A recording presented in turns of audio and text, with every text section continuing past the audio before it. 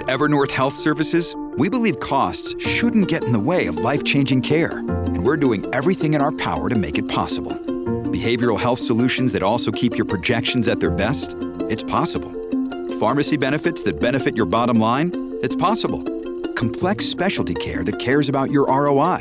It's possible. Because we're already doing it. All while saving businesses billions. That's Wonder made possible. Learn more at evernorth.com/wonder.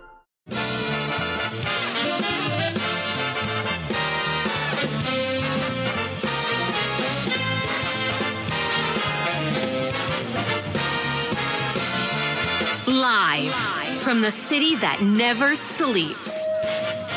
17 miles from Madison Square Garden, New York City. It's America at Night with Rich Valdez. America's favorite late night talk program featuring interesting guests from around the world and calls from across America. And now, here is your host, Rich Valdez.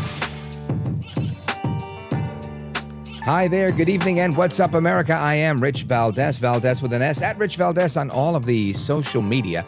And I've been getting recently, not a lot of messages, but a couple from the same squeaky wheels that want to get the oil, saying, stop saying Valdez with an S. Who cares? Google will correct us when we look for you. Stop being such a blah, blah, blah. To that I say, by the way, it's Valdez with an S. All right, so let's talk about the news.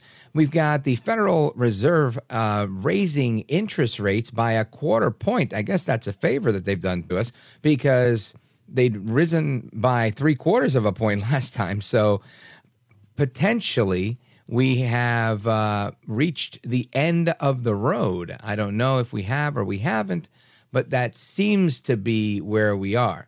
So that's interesting.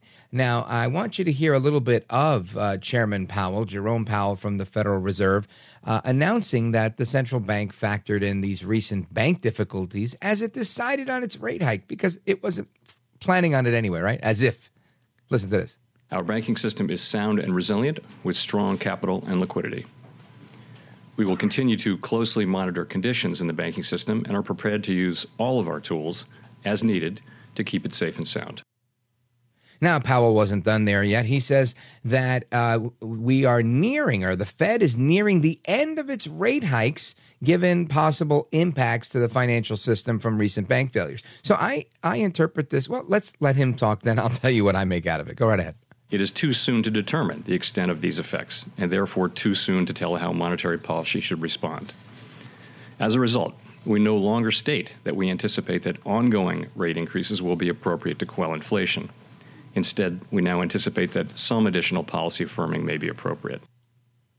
All right. So again, I hear that, and I hear, well, you know, we've been raising interest rates. A couple of banks have gone under. That doesn't look very good. So maybe we're going to stop because we don't want to see any more banks go under. Now, I'm not saying there's a correlation between the two, but it sure sounds like that when he puts it that way. So that's Chairman Jerome Powell from the Federal Reserve. Interest rates are up. And they enacted this quarter point rate increase because, according to them, expressing caution about the recent banking crisis, as they're calling it, and indicating that these hikes are likely nearing an end. We'll see. Hopefully they do. This is the 9th interest rate hike since March of 2022, so this has been going on for a year. And the Fed, who sets the rate on the Open Market Committee, noted that future increases are not assured and will depend largely on incoming data. So more to come is what they're saying. And that stinks for anybody who's looking to buy some new property. At least in my opinion, it stinks. And here's a quote from an article on CNBC.com. The committee will closely monitor incoming information and assess the implications for monetary policy. And that's according to their post-meeting statement. Continuing that the committee anticipates that some additional policy firming may be appropriate, as you heard the chairman just say, in order to attain a stance of monetary policy that is sufficiently restrictive to return inflation to 2% over time. So there you have that. Sounds like they're probably going to raise interest a little bit more before they stop. At least that's my assessment on this, right? But hopefully, it'll be just another quarter point increase and not another 3/4 point increase. And hopefully that'll normalize things. We'll see. I don't know if it will or it won't, but it doesn't look good. Now, I want to direct your attention to what I heard one reporter today say was the biggest story on the planet. And that is the story that doesn't seem to materialize, the indictment of a possible indictment of former President Donald Trump. And Michael Cohen's attorney, as we played the audio, Bob Costello, he's written a letter to the Federal Election Committee. And according to the article on Just the News, it appears to be undercutting DA Bragg's case against Trump. And this is pretty interesting. So former President Trump shared the letter on Truth Social declaring that it will be totally exculpatory. That's interesting. That would be great. Well, let's dig into this a little bit, shall we? This letter from an attorney representing former Trump lawyer Michael Cohen attests that the disgraced ex-lawyer acted alone in making a payment to Stormy Daniels in 2016, potentially undercutting a key component of Manhattan District Attorney Alvin Bragg's case against the former president. In the 2018 letter, Cohen attorney Stephen Ryan states that the Federal Election Commission, so that's two attorneys now, right? You got Stephen Ryan and Bob Costello that are saying Cohen doesn't know what's going on, asserting that Trump was not involved in making the cash settlement to Stormy Daniels for a non-disclosure agreement for the situation that whatever she claimed, and then she claimed it did not happen when she was under oath. And Cohen did, in fact, make the payment, and Trump did pay him back, as an expense, but it wasn't something that he'd asked him to do. And this is, again, according to justthenews.com, they reached out to Attorney Ryan on the authenticity of the email, and looks like they got a response here. Let's see. I'm trying to scroll here. Bear with me. In a private transaction in 2016, before the presidential election, Cohen used his own personal funds to facilitate a payment of $130,000 to Ms. Stephanie Clifford, a.k.a. Stormy Daniels, according to the letter. Neither the Trump organization nor the Trump campaign was a party to the transaction with Ms. Clifford, and neither reimbursed Mr. Cohen for the payment directly or indirectly. Former President Donald Trump shared the letter on Truth Social, declaring it to be totally exculpatory. So there's that copy of the letter. I'll share this on social media so you could take a look at it. And it's interesting. And here's a little bit of the quote from that, this looks like the tweet or the post on Truth Social that President Trump put out a little while ago. It says, "Wow, look at what was just found, a letter from Cohen's lawyer to the Federal Election Commission. This is totally," I should probably do this in my Trump impression, right? "This is totally exculpatory and must be the end of the Manhattan District Attorney's witch hunt immediately. Cohen admits that he did it himself. The DA should get on with prosecuting violent criminals so people can walk down the sidewalks of New York City without being murdered." That's my impression of Donald Trump. Probably not a good one. I'm going to work on that because I know that there's a lot more nuance to that. But this whole thing stems from that whole thing.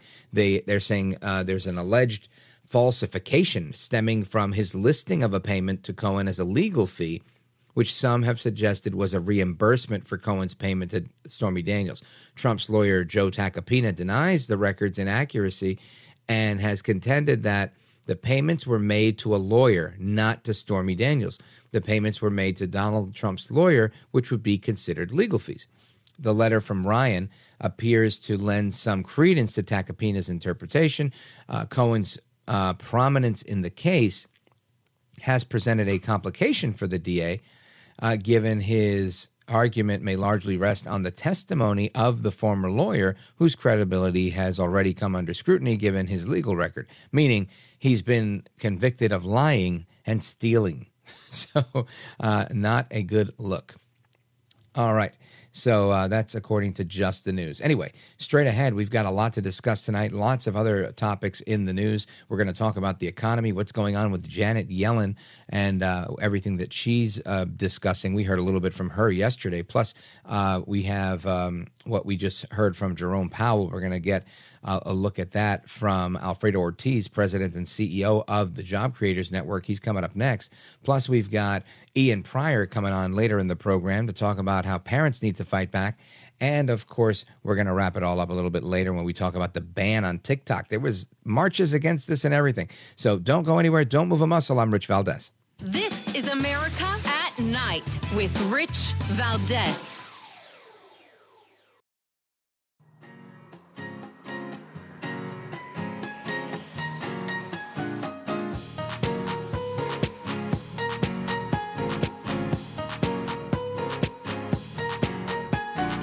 This is America. This is Night. This is Rich Valdez. All right, America, welcome back. So Secretary Janet Yellen, she's yesterday we heard a little bit from her with respect to what's going on with the current state of affairs in our country. Today we heard from Chairman of the Fed, Jerome Powell. And the question is, will her incompetence lead to the death of small banks and small businesses? This is bad news, in my opinion. We're in a bad situation with inflation. It seems to be, again, according to them, it's getting better because they're raising it a quarter point instead of 3/4 of a point. But we're not quite out of the woods. And I can tell you, the other day, I decided to put super in my car instead of regular. And when I looked, the price was so drastically different, $5.29 a gallon. So I can tell you firsthand, here on the East Coast, we're not out of the woods. Our guest is the president and CEO of the Job Creators Network, Alfredo Ortiz. Welcome to the program, sir. Thank you very much, Rich. I appreciate it. Thanks for having me. You bet. My pleasure. So I want to dig in a little bit because I know that there's been a lot of talk about banking crisis and the economy slowing. And obviously we've seen the continued slow of the economy. And I know early on I was very skeptical of how this would affect exactly what, your organization's about, job creation. I felt like this is going to be a job-killing recession. And I'm sure it may continue to be. We're not going to see all of those effects right away with this last quarter point hike. But what's your take on what Powell did today and what Yellen said yesterday? Yeah, that's a great question. In terms of what Powell did today, I really don't think he had much of a choice at this point. There's a lot of conversation. Does he do anything? Does he take it up half a point?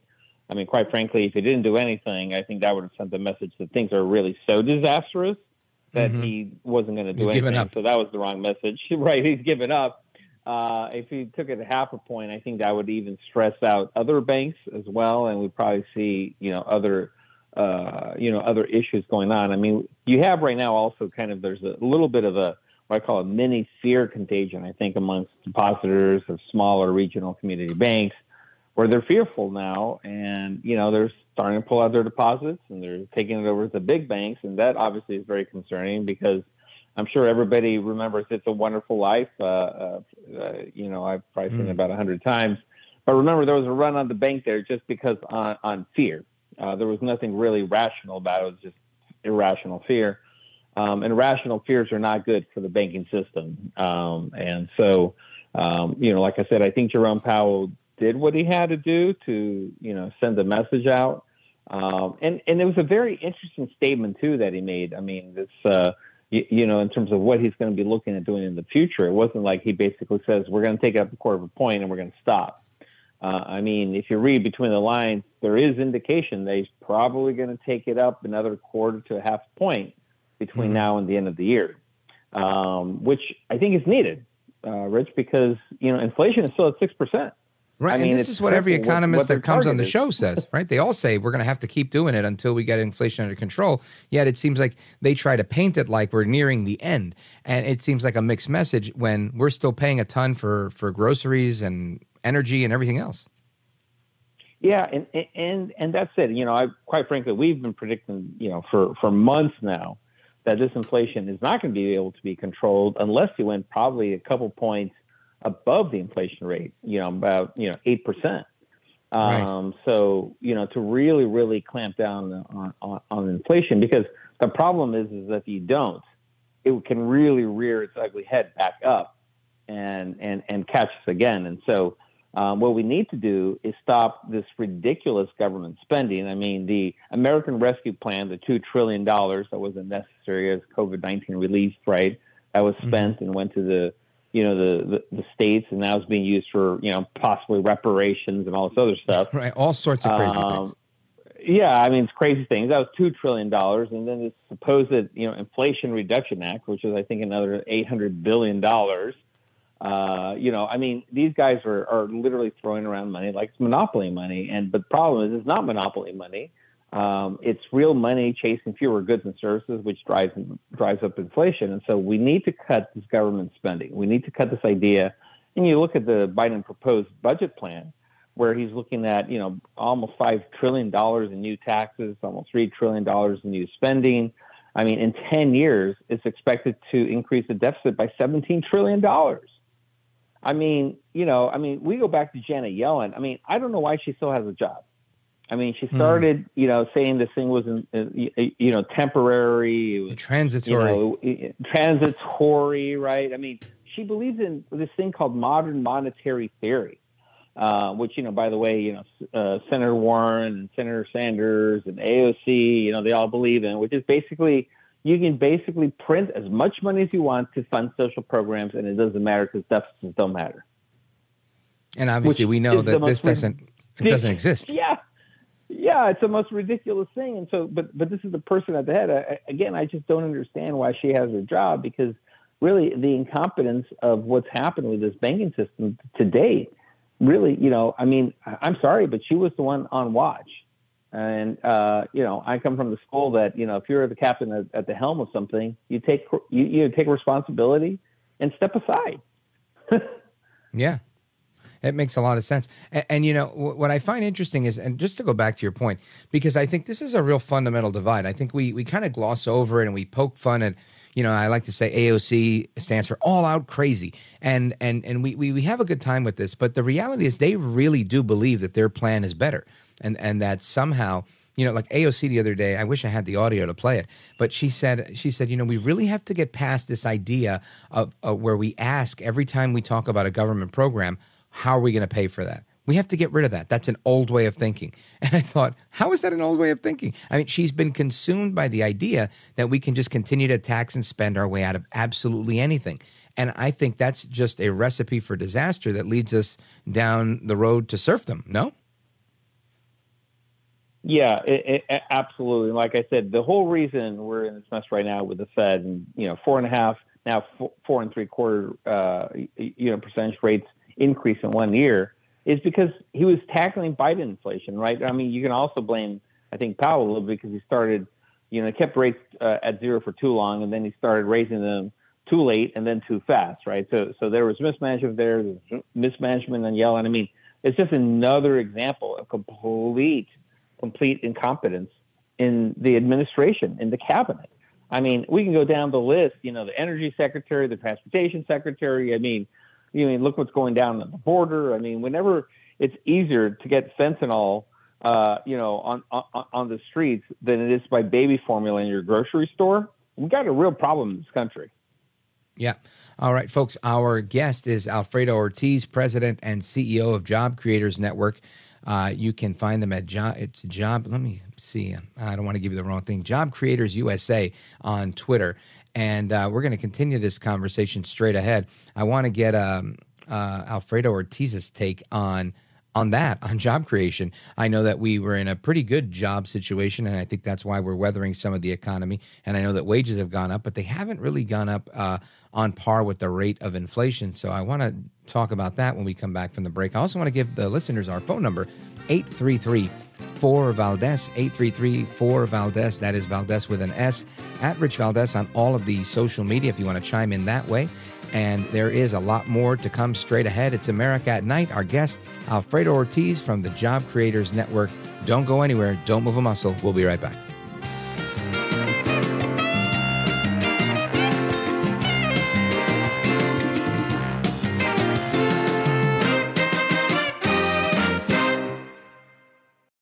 Afford Anything talks about how to avoid common pitfalls, how to refine your mental models, and how to think about how to think. Paula, while certainly you can mess up on $1 million a year, it is far less likely than it is on $30,000 a year. Right. I would meet wonderful people that were struggling with a budget that was super tight. It was 100%, you need to make more money. Make smarter choices and build a better life. Afford anything, wherever you listen.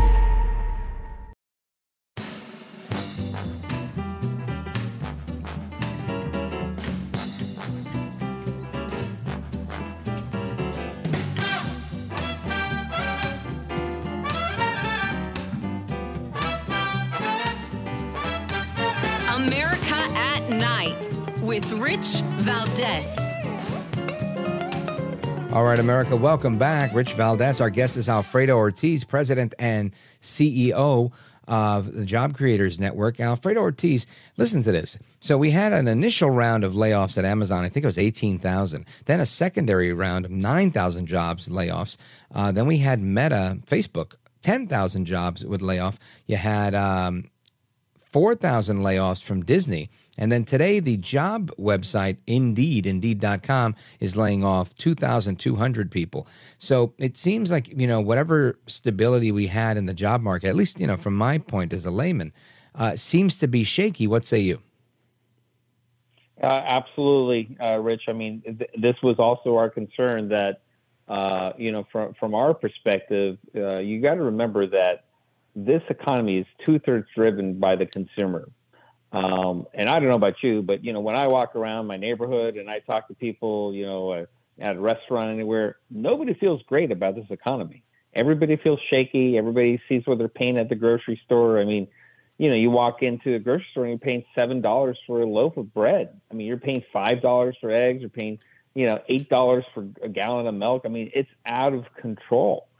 And people feel it. I mean, people are rationing, their meals. They're not, giving their families this big of portions, right? Which, in my particular case might be good for my waist, but, for most of America, I mean, it's, people are really concerned and worried. And what happens is when you have an economy that's 2/3 driven by the consumer and they're worried, they're going to start pulling back on that spending. And, I love how Biden just twists the facts completely to his advantage, of course. So he talks about how, look, spending is up. Yes, spending is up, Rich, but you're getting less goods and services. That's For called sure. inflation, right? So it's not a great thing that spending is up when you're getting less. And so the consumer knows that. They're not stupid, right? And so I think all the gaslighting that the Biden administration has tried to do over the past 2 years, it's come to an end. And people are realizing it. And quite frankly, then, of course, these companies know it's not the way it used to be, right? And their costs are out of control. They have to pull back costs. And guess what?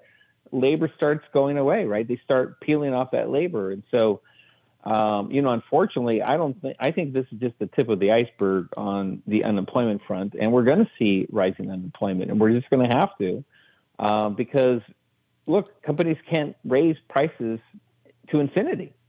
There's a point where consumers just are going to stop buying or they're going to start rationing just like they're starting to do right now. And so you're seeing, I think, all the effects now, quite frankly, again, going back to day one of the Biden administration, that's caused this Biden inflation, which is really, really creating the chaos in the economy that we're seeing today. And like I said, I mean, you have Janet Yellen that's not helping the matters at all. And I'm sorry, but I'm going to keep on pounding on Janet Yellen because even if it's a one-man campaign to get rid of her, because truly, Yellen is a left-wing activist in economist clothing. She's got to go. Well, let's talk about that. I know that you had an op-ed recently in Fox with respect to Janet Yellen. Tell us a little bit about it. Well, look, I mean, when you. All right. Did we lose him? All right. Well, I'll tell you a little about it myself, since I think we lost Alfredo. But that tends to happen every now and again, right? When you go after Janet Yellen, the deep state gets ready, and they start interfering. But that's just how it is. And the bottom line here is it's better that he tells you than I tell you because I still have to look. I'm trying to pull it up online. But Alfredo Ortiz, you were telling us about your op-ed in Fox Business about the evil left-wing Treasury Secretary Janet Yellen. Yeah, absolutely. Sorry about that. We had a little technical difficulty there. Fine. But yeah, in her recent testimony before the Senate, Rich, she really spoke out of both sides of her mouth. I mean, she claimed that inflation is the nation's number one economic priority, right? But at the same time, she's supporting Biden's proposed budget released last week that would actually just accelerate price increases because they're spending trillions of dollars more, right? And so, I mean, again, this kind of incompetence has got to go. I mean, we've got to have true leadership at the top. And unfortunately, that entire cabinet, quite frankly, we need a new cabinet. We need a new president, quite frankly. But 100%. But we really have an issue here because the Fed's done as much as they can, I think. And they're just, like I said, they're probably taking another quarter, maybe half a point between now and the end of the year. But they really are going to be pretty limited because if they keep on doing this, there are other banks that probably did similar things in terms of taking longer exposure, on their maturities, and the interest rates went up. So, they're on shakier ground here. So they can't do much more there. So it really comes back to fiscal responsibility and pro-growth policies, which, quite frankly, under the Trump administration is exactly what we had. We had pro-growth policies. And by the way, especially with our small businesses, which, we have 33 million small businesses in this country. They hire 60 plus million people, right? I mean, we have a country that's truly dependent on the success or failure of small businesses. Our communities are dependent on it. And so without these small businesses, we don't have a country. And now I'm concerned that these small community banks, these regional banks that are the lifeline and credit, of credit for these small businesses, they're going to go away. And quite frankly, this is Dodd-Frank phase 2. We lost 2,000 community banks under Dodd-Frank, and mostly, by the way, in minority communities. So the very population that they claim to be helping, they're actually hurting. And now we're going to possibly go through the second round because Janet Yellen's looking at tier 1, tier 2 banks and saying we're only going to really protect the deposits of tier 1 banks because they're too big to fail yet again. Alfredo Ortiz, you read my mind. I wanted to go there because I realized that, listen, I started out in business for myself as a teenager with a small business that became a young adult in my 20s with a small business. And there are so many minorities that I feel are entrepreneurs. And when I was a kid, it was like my dad's friends all had bodegas. And that changed into auto mechanic shops and whatever. But I go out of my way still today to visit small businesses in my neighborhood to make sure. I go to a very small bank that doesn't even have customer service past 5 o'clock, which drives me crazy. But, they're the bank my dad went to, and, I still go to that bank. And I realize that, I don't want to be part of a bank run on a small bank. So I stay with them. And I go to the small Cuban place that's over here. I get coffee there. I get my lunch and my dinner there. And I know there's a lot of people like me that go out of their way. And yes, I do use Amazon, full confession, but I buy plenty locally if I can. And I realize that there are still people that do that because they like the personal touch. They like to help small businesses. They like to have a community and a sense of community.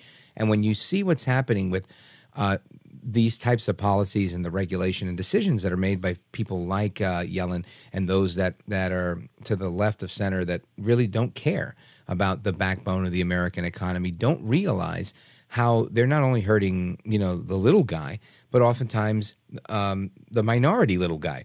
And they're the ones first ones that want to talk about minorities. This is black, this is brown, this is that, this is this. But when it comes to their policies, they don't want to say anything that's black or brown. They don't want to, put any color on anything. They just want to raise rates and create policy that's detrimental. And I think it's A, the height of hypocrisy, and B, it really is detrimental to people of color. Yeah, 100%, Rich. I mean, and this was so frustrating to me. I mean, when you look at the impact this is going to have, and by the way, it's really bugging me. If you have some people out there, and I know, look, I love Shark Tank, I love Kevin O'Leary, but the comments that he's made of recent, I'm quite disappointed in because they're very flippant about overall the importance of regional community banks. He goes, why do you need them? Because everybody does electronic banking.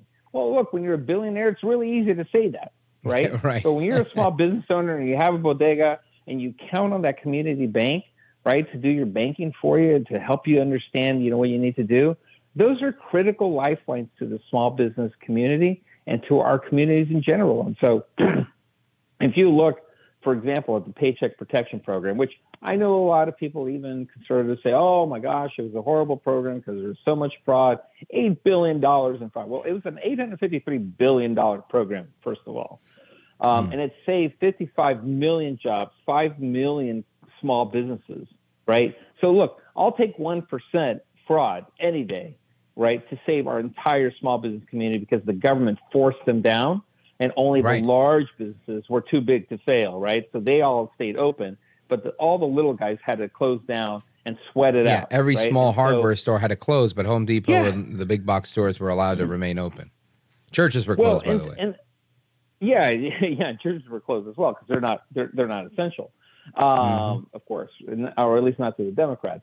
And so when you have that kind of a thought process, right, where it's okay to do that to these small businesses and small community banks, it's a disaster because, like I said, it's the lifeline and it's the heartbeat of our country.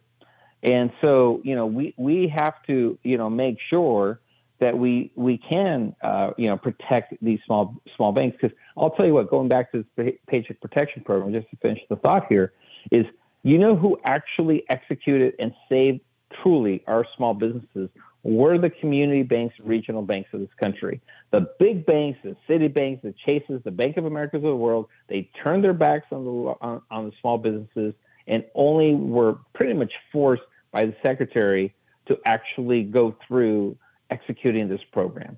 And they made millions and millions and millions off of it because it was risk-free exposure, basically, that they did. And so even with that, even after the bailout that we did for them on the first time around, they turned their backs on the small business community. And I have to tell you, we have to protect our small community banks. All right, let's pause right there. We're going to come back and wrap up with Alfredo Ortiz. He's going to tell us all about Job Creators Network. There is more to come straight ahead. Give us a call, 833-4-VALDEZ. This is America at Night with Rich Valdez.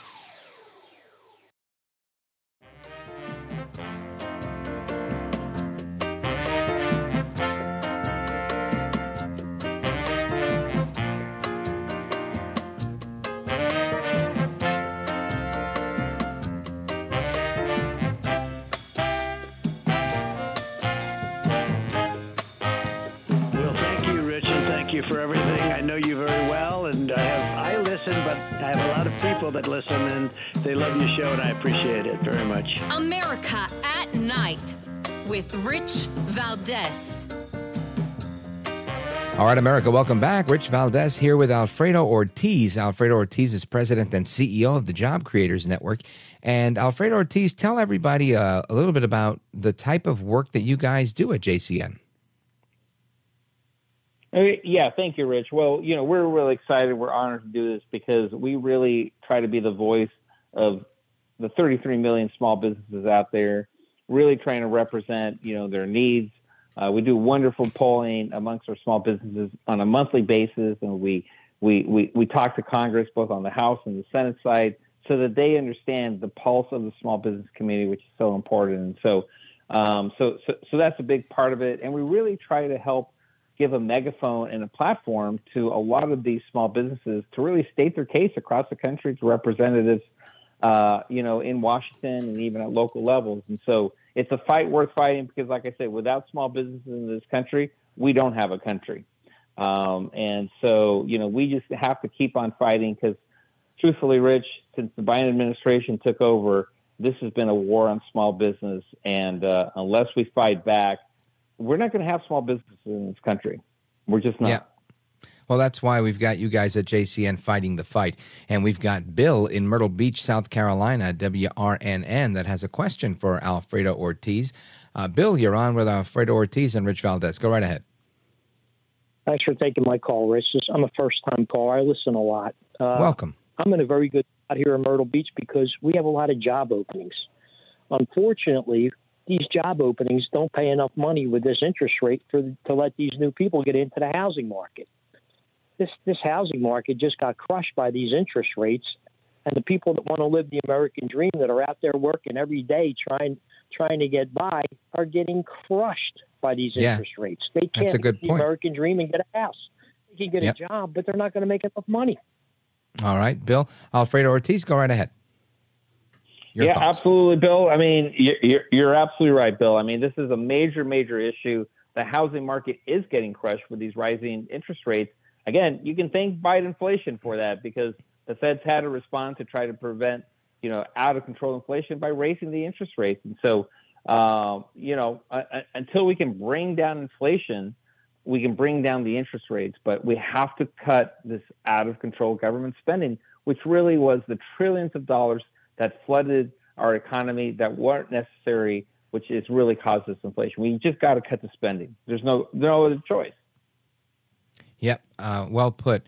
Alfredo Ortiz. Thank you, Bill. I appreciate the call. And it truly is the case. And this is why, I constantly talk about this, and it becomes this issue of political rhetoric. They say, oh, yeah, then why didn't the Republicans do this? And to me, this is not about the Republicans. This is about anybody in elected office. If you're in Washington, you need to work on stopping, cutting spending, stopping spending, reducing the size of government.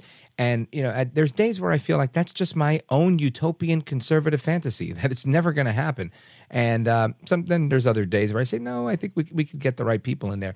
But it is definitely a challenge, and it truly is the only way to strengthen the economy, because over-regulation and crazy spending seem to be the death of us, Alfredo Ortiz. Yeah, it absolutely does. And Rich, to that end, Newt Gingrich and I actually released the American Small Business Prosperity Plan at the end of last year. It's an 8-point plan. It's doable. It's succinct. It really targets, the needs of our small business community. I encourage people to go to our website, jobcreatorsnetwork.com. We actually have a petition on the website that really encourages folks to send this in to their elected leaders in Congress to support the plan, and saying that, together we can actually hold Washington accountable with this plan. And so, again, it's a great plan. It goes from making the Tax Cuts and Jobs Act permanent to focusing on the spending that you were just talking about, to healthcare, to really, driving this one thing, which a lot of people have been talking about, of expanding access to capital for small businesses. So I don't want to go through it because I know we don't have time here right now. But again, at jobcreatorsnetwork.com, they can find the 8-point plan and they can find the petition. We need people to help us to make this point to members of Congress. They need to hear from the small business community. And even if you don't own a small business, if you're a friend of a small business, if you have family members, if you shop a small business and you care about small businesses in your neighborhood, please go to this petition on our site. We need your help. We need Congress to know that Americans are sick and tired of this, and we have to protect our small businesses. All right, go to joinjcn.com. Alfredo Ortiz, thank you so much for joining us tonight. We appreciate it. Thank you, Rich. Have a good night. You bet. That's joinjcn.com, joinjcn.com. Folks, there's more to come straight ahead with your calls and more. 833-4-VALDEZ, 833-4-VALDEZ. This is America at Night with Rich Valdez.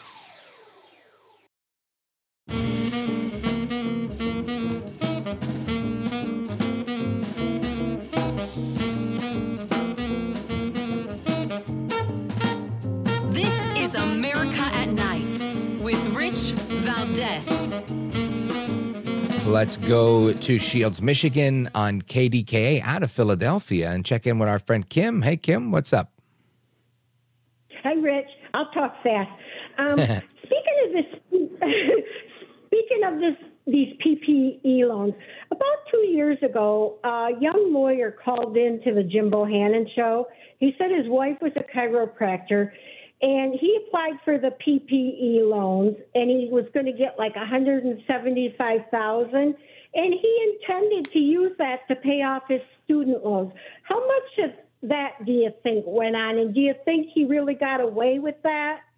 I don't know. I know that the intention of those loans was you had to. It was payroll protection, and you had to have people on payroll, even if it was yourself, a certain number and a certain amount of people to qualify for that. And that was the whole gist of it, was to maintain jobs so that small businesses wouldn't go under.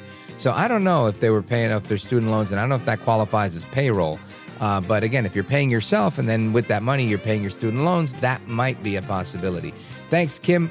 We'll talk again really soon. More to come straight ahead. We've got an action-packed show still to go. So don't go anywhere, because we're just getting started. It's America at Night with me, Rich Valdez. Up next, Ian Pryor on parents protecting their children.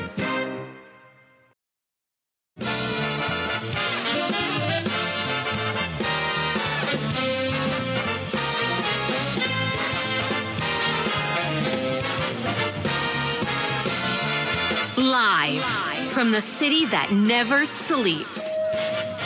17 miles from Madison Square Garden, New York City. It's America at Night with Rich Valdez, America's favorite late night talk program, featuring interesting guests from around the world and calls from across America.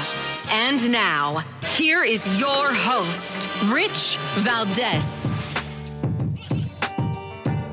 Hi there, good evening, and what's up, America? I am Rich Valdez, Valdez with an S, at Rich Valdez on all of the social media. If you want to join the conversation, you're welcome to. 833-4-VALDEZ is our phone number, 833-482-5337. And a couple of headlines here. Listen to this. A gym teacher is resigned after sleeping with a student. Maybe we'll get to that a little bit more in the next hour, but wanted to tease some of these headlines.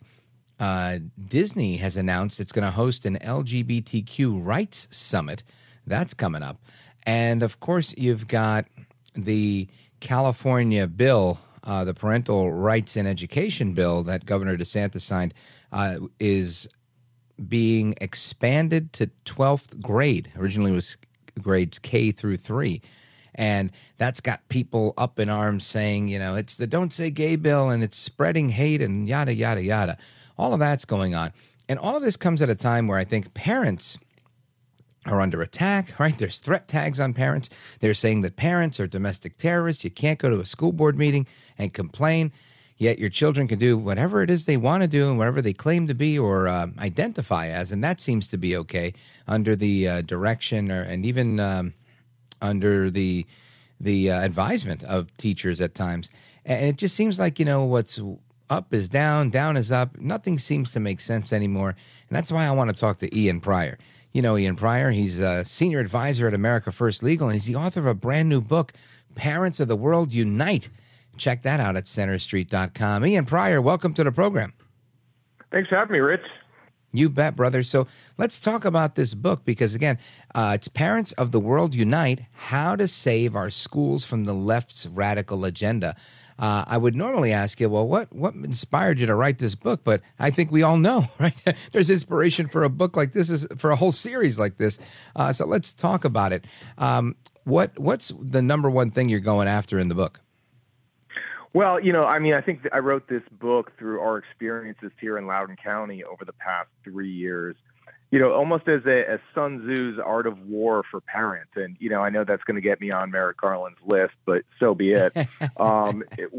Each chapter is structured as a rule, right? A strategic philosophical rule on how we approach the issues here in Loudoun County. And of course, you know, for those listeners, I'm sure they'll remember Loudoun County was the epicenter of the beginning of the parents movement back in 2021 that really culminated in our school system covering up a sexual assault in a bathroom by a boy wearing a dress that was gender fluid, and it was covered up by our superintendent in a school board meeting when he was asked about sexual assaults in the bathroom. The school board said nothing to correct him, despite all of them knowing what happened. And then it turned out they later moved this perpetrator to another school where he committed a second sexual assault.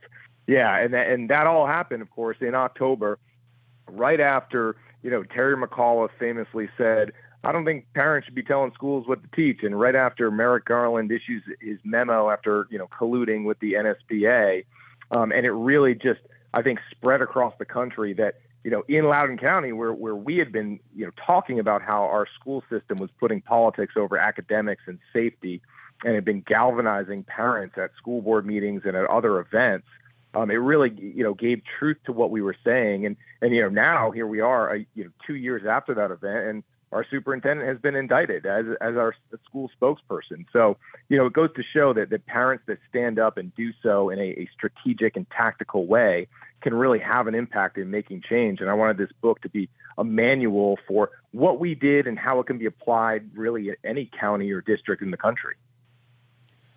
Outstanding. Now, there's a lot that you talk about here about woke neighbors. I believe that they're labeled the Chardonnay Antifa. Tell us a little bit about that. Yeah. So, the first chapter and the rule is every neighborhood is a battlefield.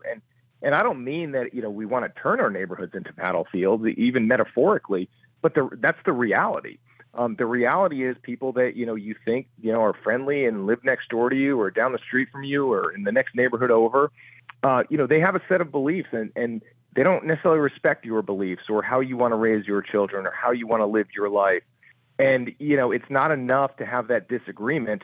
They're going to try and enforce their rules upon you. And if you don't buy into that, if you don't have the light of wokeness shown upon you, they're going to try and ostracize you and get it so that you're not a productive member of society. And these are the people that are influencing school policy. They're parents just like you, and they're out there. They're the ones, hosting the bake sales, joining the PTA, and really pushing your local school districts to implement these policies. And I learned that lesson in March of 2021 when we had a group of these activists that were part of a Facebook group called the Anti-Racist Parents of Loudoun County, which included 6 school board members, dozens of teachers, administrators, our Soros-backed prosecutor, and they wanted to, really create a list of parents that were insufficiently woke, and they wanted to infiltrate those parent groups. They wanted to publicly expose those parent groups. And one woman even suggested hacking the websites of people and redirecting it to, pro-critical race theory websites.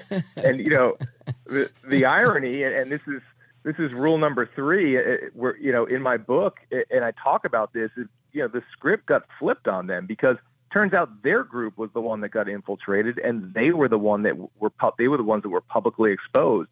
And that was really an inflection point here in Loudoun County. I mean, we had been dealing with school closures, as had many places throughout the country, but, parents and teachers and elected officials creating enemies lists of parents that, disagree with policies and simply go to school board meetings, that's a point of no return. And I think that's what fired up parents to, really start organizing here in Virginia, which, obviously had quite an impact, both on the statewide elections here in 2021, but really throughout the country.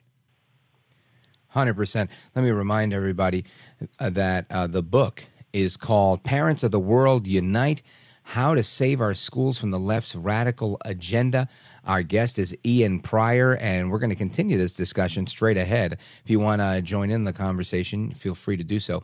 833-4-VALDEZ, 833-4-VALDEZ. Again, the book is Parents of the World Unite, How to Save Our Schools from the Left's Radical Agenda. Go to Amazon or wherever you buy your books, and I always recommend get 2 copies, one for yourself, one to give to somebody who could benefit from it. Don't go anywhere. Don't move a muscle. We're coming right back. This is America at Night with Rich Valdez.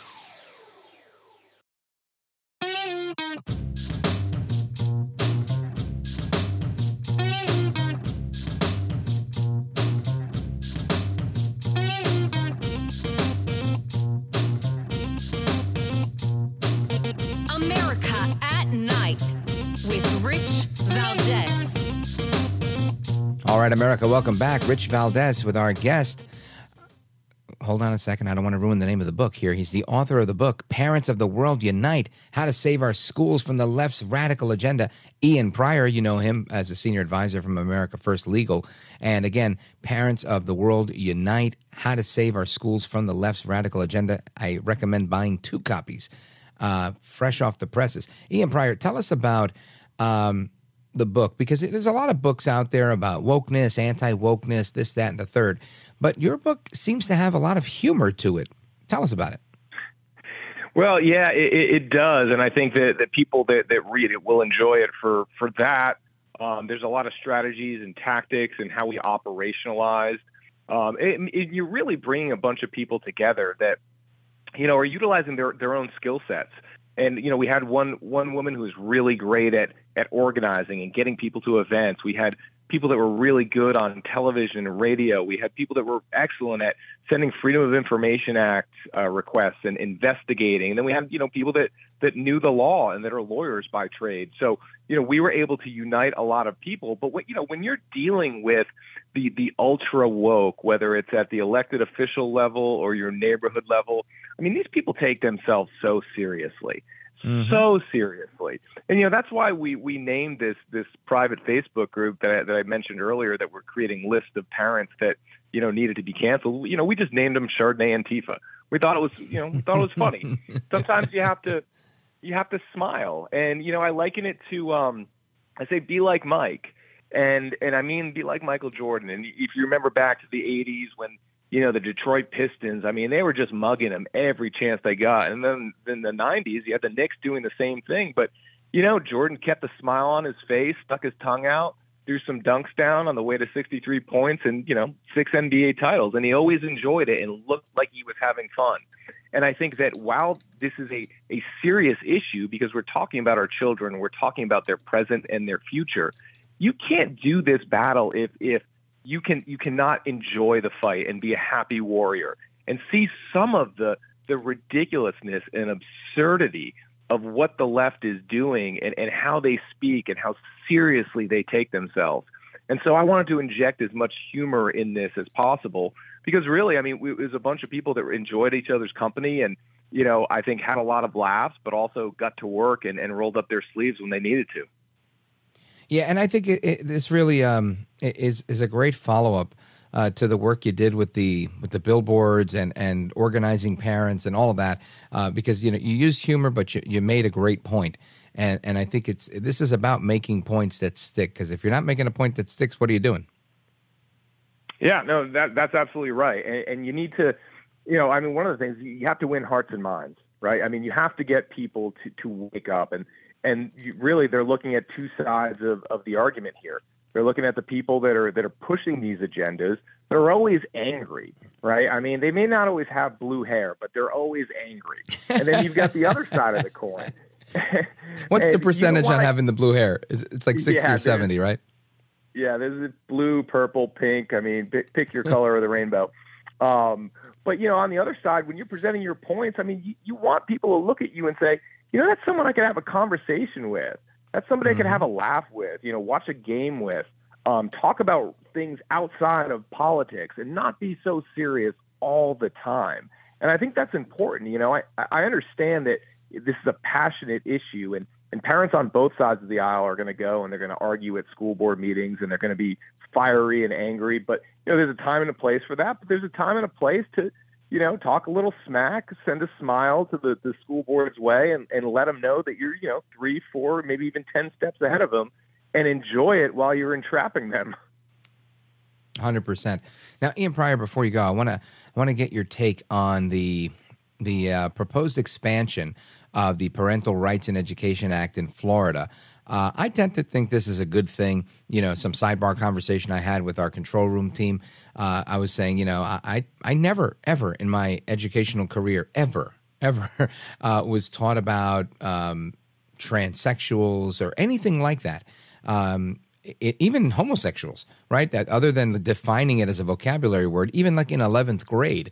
So, I think expanding this to 12th grade doesn't seem crazy to me, but I'm not really old, right? I'm 44 years old. So it's not like it wasn't that long ago that I was in high school. What's your take on this? Yeah, I agree. I think about when I was in high school and right around the same age, I mean, sex ed was basically, if you're not careful, someone's going to get pregnant or you're going to get a disease. So don't do it. Right. And that's about the conversation we had. That's about it. I mean, they didn't go into different topics. I mean, it wasn't like it is now where it's, there are 72 genders and, If Right, you pick feel one. like you're a different gender one day, then, totally you can do that. I mean, the problem is all these people, they mask it in this idea of, inclusivity, but they're really creating the categories that need inclusivity. If they're not pushing these ideas on people, you're not going to have someone saying, I identify as the 63rd gender in the spectrum. I mean, it's all so ridiculous, and it's pushed in there by the politicians, by the bureaucrats in school systems with the books that they're using. I don't understand why this needs to be something. There's no market for it until you build the market. And what we've seen is sort of the woke educational industrial complex had built the market for it. And then when you say, you know what, we don't want to buy that product, we don't think we need that in order to, teach academics, which is our job. Well, then they start, saying, well, it's the Don't Say Gay bill, even though that's nowhere in the bill anywhere. But that's what they do. I mean, they create a narrative. Oh, they don't want to teach accurate history. It's funny because one of our school board meetings, I think last year, someone came in there with the, accurate history thing, and it was during Black History Month, and they were talking about the Boston Massacre, and they said, one of the first men killed in the Boston Massacre that people probably don't know about was a black man called Crispus Attucks. And I'm like, yeah, no, you know what? His name was Crispus Attucks. Attucks. Okay, so if you're going to come in there, with these points, you might want to get the facts right. That's because the bottom line is it's just a BS narrative, and it's not true. Just like, when they say that, people are homophobic or transphobic or racist, I mean, the majority of the time, they're just projecting their own problems on people that, may just be questioning certain policies that are going on in the schools. 100%. All right, let me remind everybody again about the title of the book, because we want to help Ian Pryor get this book into the hands of lots of parents. To me, this is something I'm passionate about. You guys know I helped start a charter school a long time ago and spent about 9 years on that school board. And I think that was, at the time, the only way to kind of insulate ourselves from the aggressive government. Now it's not just the aggressive government, it's the aggressive, you name it, like you just said, the woke industrial complex that's coming after kids from every single angle. So the book, again, is Parents of the World Unite, How to Save Our Schools from the Left's Radical Agenda. Grab a copy or two on Amazon.com. Ian Pryor, let everybody know how they could follow you, and of course, final word to you. Yeah, they can follow me at Twitter at Ian D. Pryor, and I agree. I think buy 2 copies to give to someone that you think might need it. But, maybe buy another copy. You've got April Fool's Day coming up, and I'm sure somebody really give it to a teacher in your life. Yeah, and they're going to hate this book. They're going to absolutely hate it. So, send it to them, get it to them by April 1st, and, maybe they'll learn something, probably not, but you get to have a good laugh from it. Outstanding. Well, let everybody know how they could follow you online. Yeah, go to at Ian D. Pryor on Twitter. That's the best location. Then, as far as the book, Amazon, Barnes & Noble, Target, Books A Million, any retailer selling books, you can get it. Sounds good.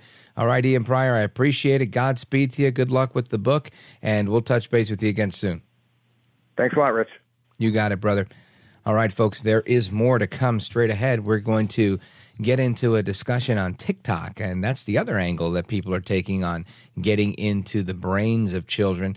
And it seems that finally some Democrats in Washington agree that might be something we might want to outlaw. Now, remember, not outlaw, but ban. I remember President Trump saying a while back, this is something that we can't allow to continue to operate on federal government phones. But guess what? They said he was this and he was that and all sorts of things. Biden's done the same thing. And now tomorrow, the CEO of TikTok is going to be appearing before Congress. And, I heard someone make a comment, and I thought it was a poignant comment. And they said, during, and I forget his name, but he was on with Brian Kilmeade. And it was a very poignant comment. And he said, if during the Cold War, would Americans allow, the Soviets to control what television channels we're watching and the content that went out on these television channels? And of course, I was like, oh, it's a great analogy, because that seems to be exactly what's happening now. The Chinese don't even allow what's on our TikTok on their version of TikTok. So just think about that. So Adam Rizzieri's up next. Don't go anywhere.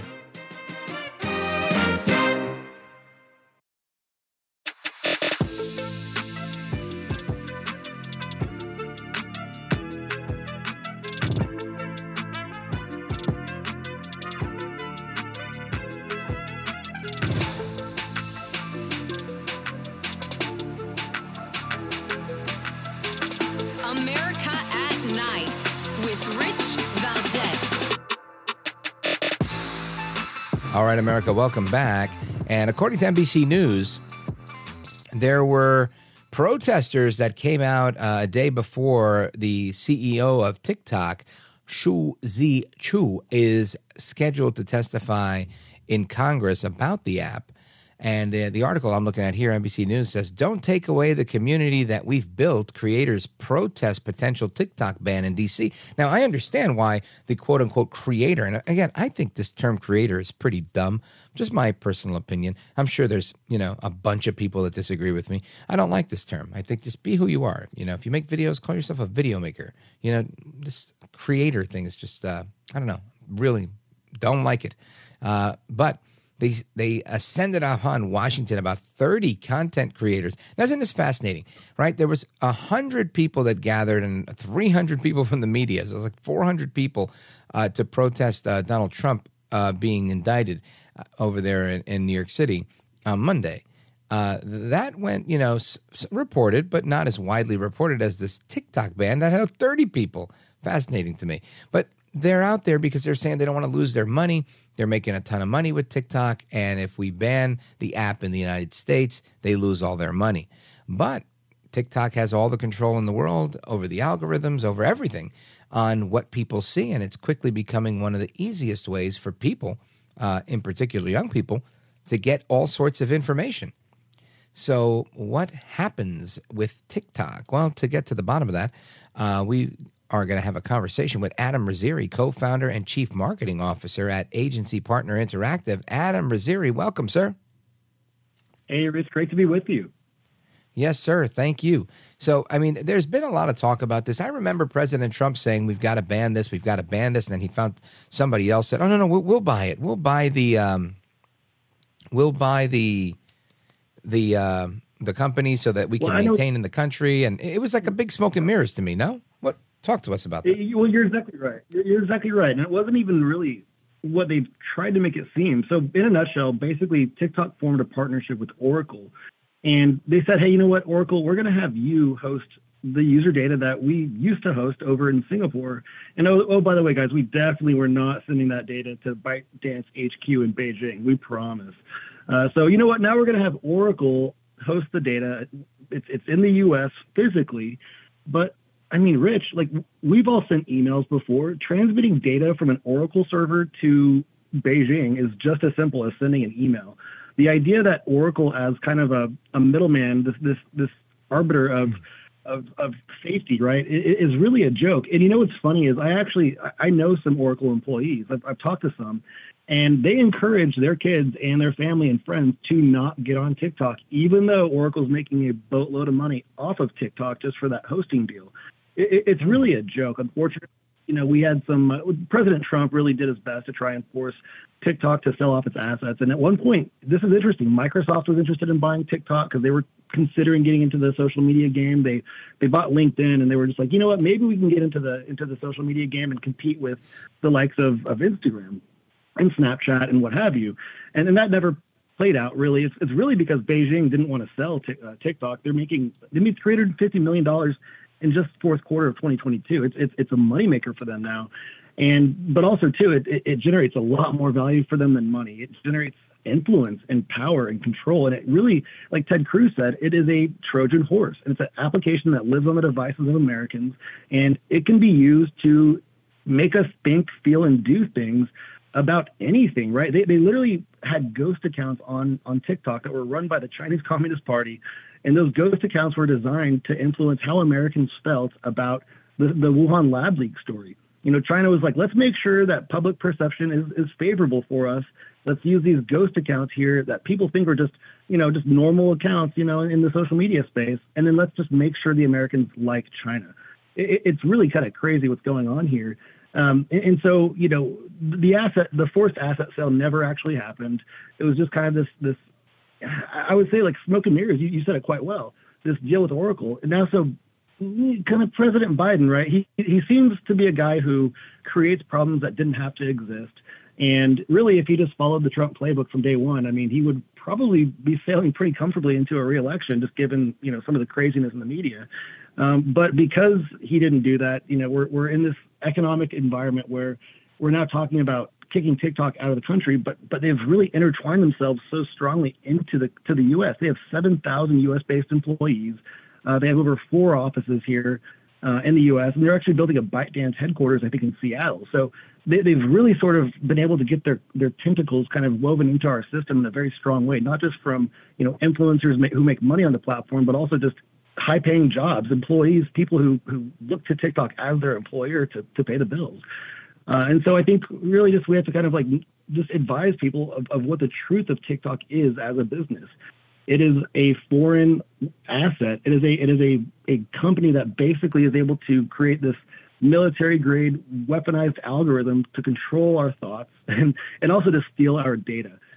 TikTok will tell you publicly that they don't steal our data, but the reality is when you listen to whistleblowers and when you see stories that have been leaked, there's actually audio from inside TikTok's meeting rooms that literally expose the truth of the fact that U.S. user data is going straight to the Beijing headquarters, ByteDance. And, oh, by the way, the corner offices are all basically staffed with people who are Chinese military. It's absurd to sit here and listen to TikTok's U.S.-based PR team. It's absurd to sit here and listen to them spewing lies when the reality is just so much worse than what they're trying to have us believe. TikTok is not just about funny videos and trying to show off your dance moves, right? It's really a very dangerous thing. And we have our own problems with U.S.-based big tech, right? Like Meta, and I'm glad Elon Musk bought Twitter. Maybe that has a chance of sticking around and becoming a good company, right? Twitter was not profitable for 8 out of the last 10 years. I think Elon can do great things there, but as Americans, I think we have to kind of rally behind U.S. big tech and understanding that it has its faults, and stick to Instagram Reels as an alternative, look to Snapchat as an alternative, and stay the heck away from TikTok because it is dangerous.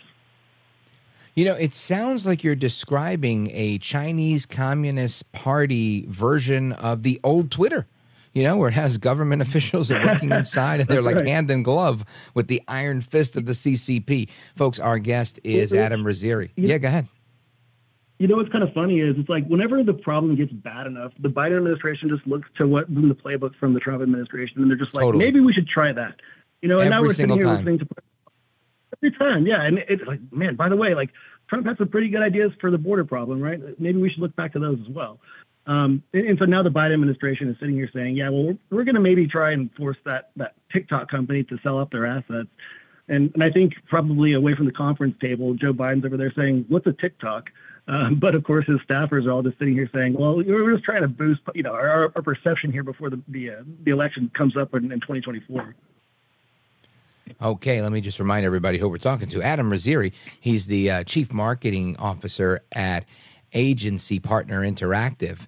And they're one of the fastest growing privately owned companies in Dallas, according to Inc. magazine.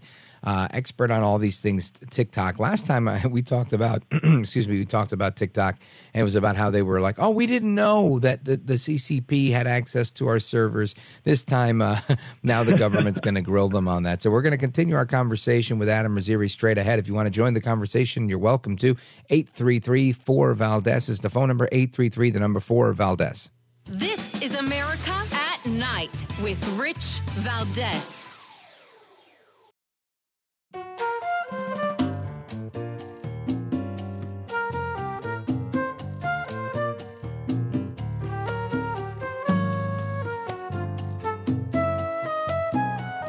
I want to listen to you, Rich, all the time. America at Night with Rich Valdez.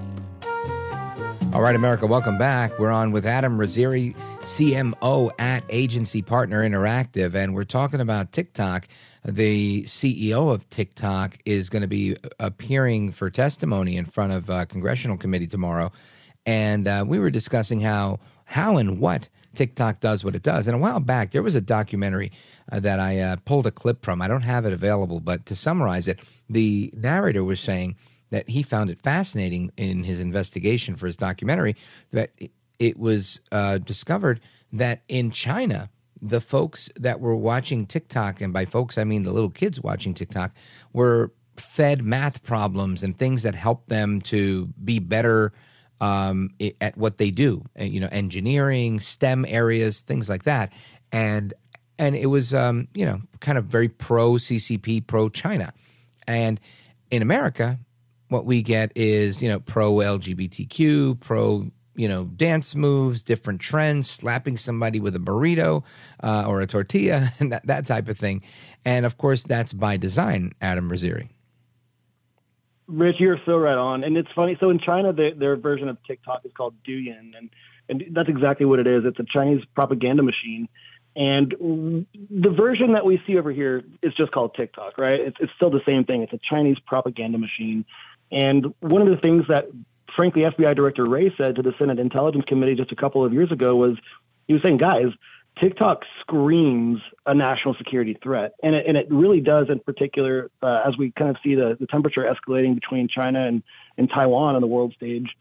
China is going to be using TikTok to make sure that there is a favorable perception when it comes to their continued aggression to take over Taiwan and obviously to do other things specific to taking over the world economy. But that's just par for the course. The fact is whatever TikTok CEO says to Congress is really, what does it really matter? I mean, this is not a guy who's going to come in and be truthful. He's literally coming in waving a party flag, and he's trying to really just have a favorable perception with those who are asking him questions, very valid questions. Like, the fact of the matter is, Director Wray said, and he's right about this, that TikTok is an application that can be used to quite literally take over your phone, turn that into a listening device. And if you just think about the people that are on TikTok, almost 150 million people, right? The children of politicians, the children of CEOs, some of the CEOs and politicians themselves. You turn on that device and you listen in to the room and just listen to that conversation. What could possibly go wrong, right? Hopefully, it's not downloaded on the Biden family's devices, because then China's going to get the code to our nukes, right? It's that scary, though. The fact is that they can scrape password data, and they can understand not just your behavior and what you do and where you go and when and who you associate with, but they can also steal from you as well. Not just corporate and personal information, but also hack into your bank accounts and hack into everything that your mobile devices have been in connection with. But it goes beyond just the app itself too, Rich. They track data on websites that ultimately feed information back to the same servers that their military machine is reviewing. And when they say that we're not sharing any of this data with the party officials back in Beijing, it's absolutely ridiculous. China has a national security law that literally mandates every Chinese company to give them whatever they want, whenever they want it. And so they're going to sit here and say, oh, well, we have this national security law, but we promise we have not mandated TikTok to share anything with us, which is absurd, because the new CEO, by the way, over there at TikTok was selected by President Xi. The original CEO of TikTok was actually given the boot because Douyin, the China version of TikTok, was actually not censoring enough content that was seen as a threat to President Xi's power. You might have heard this story before, but in China, basically Winnie the Pooh as a character is kind of used to mock President Xi. And back when Barack Obama was in office, they would literally circulate photos of Winnie the Pooh and Tigger, the slender tiger, and so Tigger was basically used to kind of make fun of Obama, and Winnie the Pooh was used to make fun of President Xi. And I guess he was feeling threatened by a cartoon, and so he literally said, all right, you know what, we're going to get rid of the CEO, we're going to get rid of the founder of this company, and we're going to make his roommate the new CEO, and that's going to be who's in front of Congress this week. So it's going to be kind of interesting to see what he says, but you know what, like whatever he does say, it's probably not going to be very truthful. Now, just to be clear, President Xi has not banned Winnie the Pooh. Is that accurate? He actually has banned Winnie the Pooh. He has. This man is a tyrant. How do you ban Winnie the Pooh? I know. It's like From Paw Patrol to Winnie the Pooh. What's next, right? Unbelievable. We recently did a story where they turned Winnie the Pooh into a slasher because the copyright is up. It's crazy. So now he's banned in China and he's a slasher in America. What is going on? It's contraband. I'm looking at the article now. That's crazy. Adam Rizzieri, stick with us. I want to go over, let me see. You, before we stick around for a couple more minutes so we could get a plug on everything that you're doing and wrap up. All right, stick around, folks. More to come straight ahead. It's Rich Valdez with Adam Rizzieri. This is America at Night with Rich Valdez.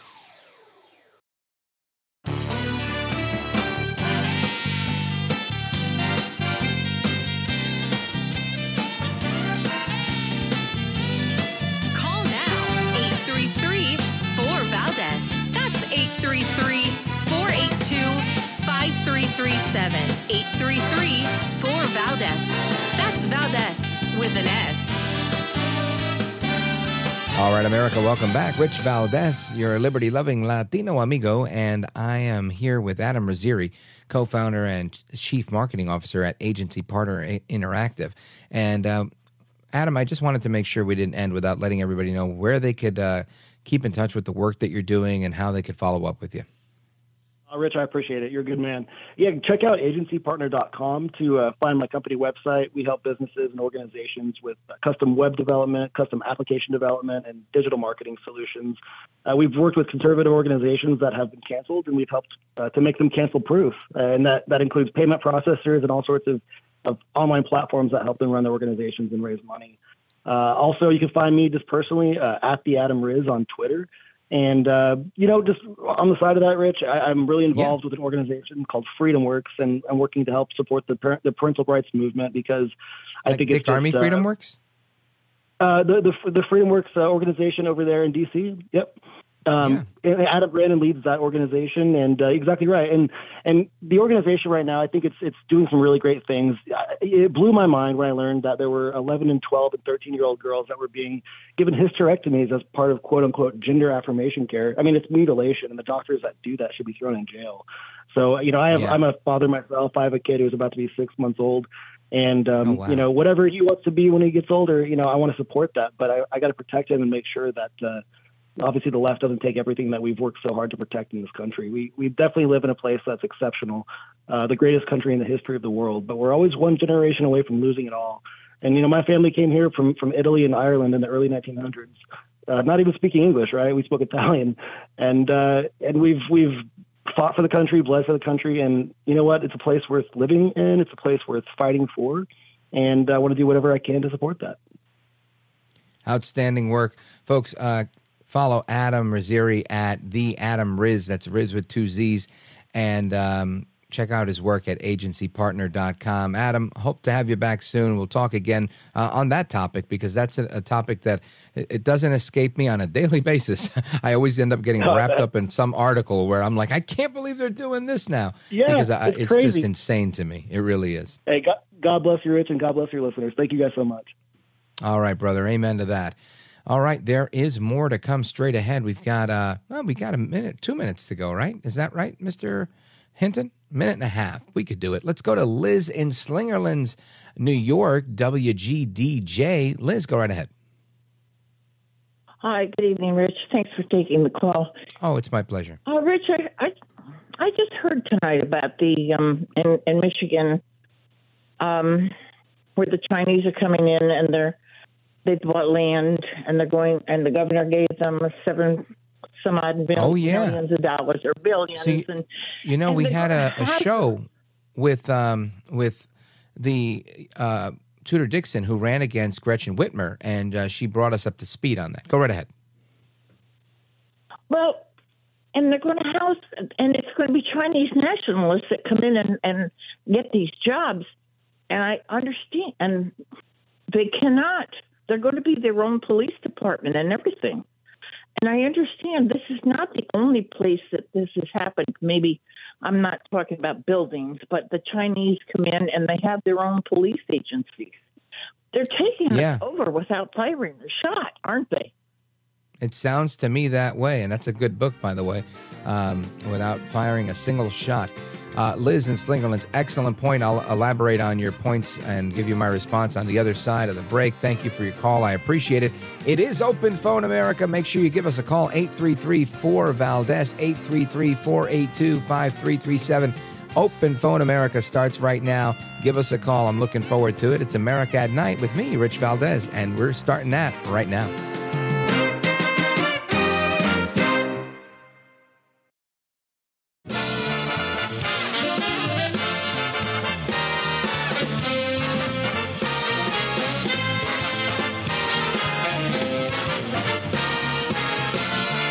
Live from the city that never sleeps.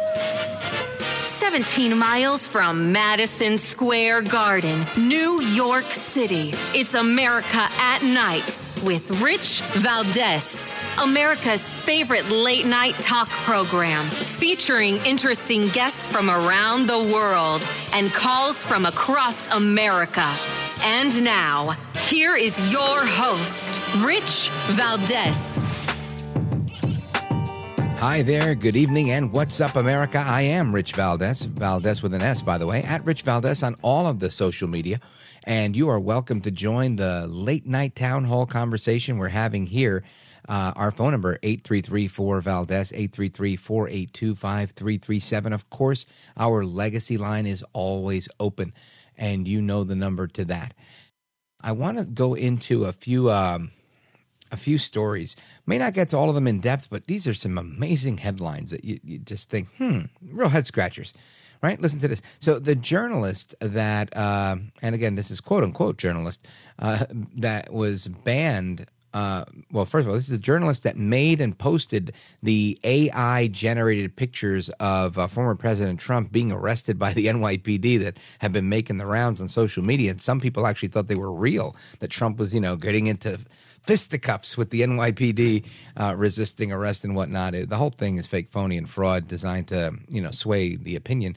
And again, it's his right in free speech to do so. But he calls himself a journalist, not an artist, and because they were generated by AI, and he's been banned from using that AI art generator.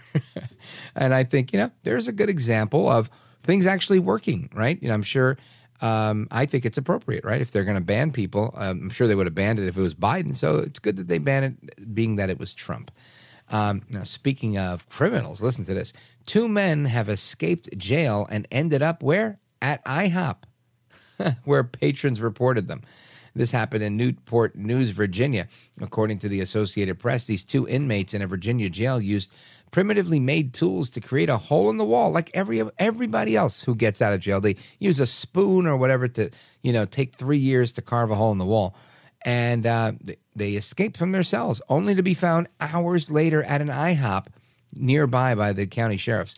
Authorities discovered the 2 men, ages 37 and 43, that missing from their cells in the Newport News jail annex during a routine head count on Monday night, according to a statement from the sheriff's office. So the preliminary investigation found the men exploited a weakness in the jail's construction design and used tools made from a toothbrush and a metal object. So, excuse me, they were not spoons. It was a toothbrush and some metal object that they used to access the rebar in between the brick walls. Then they used the rebar to further escape. They took it out, and that's how they were able to scale the containment wall around the jail. That's crazy. Authorities asked for the public's help to find the men, and they were taken into custody again early on Tuesday at an IHOP in Hampton, where other patrons, in fact, called the cops.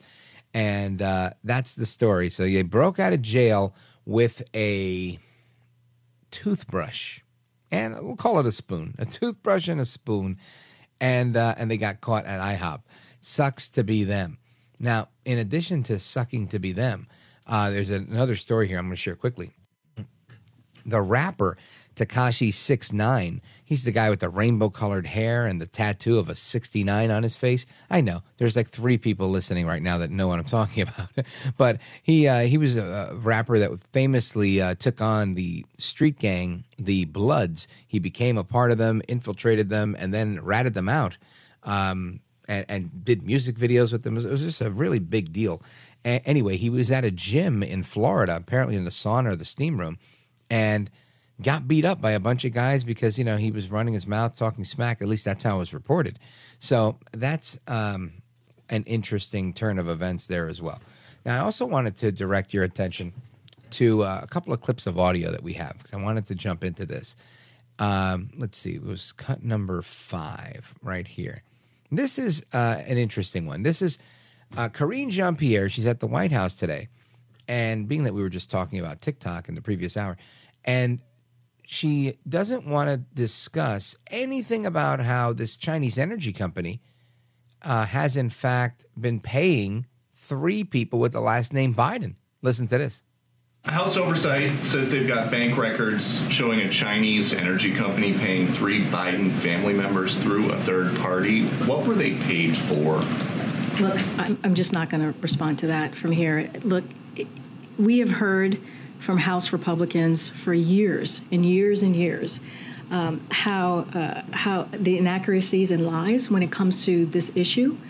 And I don't even know where to begin to even answer that question, because, again, it's been lies and lies and inaccuracy for the past couple of years, and I'm just not going to get into it from here. So the White House, in particular, Press Secretary Karine Jean-Pierre, she dodges the question earlier today, Wednesday, about a Chinese energy company issuing payments to multiple members of President Joe Biden's family. Now, earlier in March, the House Oversight Committee and Accountability Committee Chairman James Comer, he published a report outlining how from 2015 to 2017, China's state energy, HK, appeared to make $1.3 million payments to the Biden family through an intermediary. Now, I guess these are the inaccuracies and lies that she's talking about. These payments to Jim Biden and Hunter Biden, the president's brother and the president's son, were previously known. But Comer revealed the payments were also made to Hallie Biden. And we talked about this a few days ago, the widow of the president's deceased son, who then became the girlfriend of the living son. Which I knew that was done back in biblical times, but I feel like it probably shouldn't be done today, right? I think that would be wrong. Anyway, the records show a 4th unidentified Biden also receiving payments. Now, this is a quote from Jean-Pierre that you just heard. She's just not going to say it, right? She's just not going to get into it. And, she says it's inaccurate. She says it's a lie. I wonder, what's the bottom line here? And who's the mystery Biden? So I'm taking your calls on that. If you can figure out who the mystery Biden is, I don't have the answer, but I'm very curious to know, in fact, who is this mystery Biden? And we're going to get to your calls momentarily when we come back. But let me give you the number, 833-4-VALDEZ. 833, the number 4-VALDEZ, is the way to get in and be heard on America's late night town hall forum. This is America at Night. I'm Rich Valdez. This is America at Night with Rich Valdez.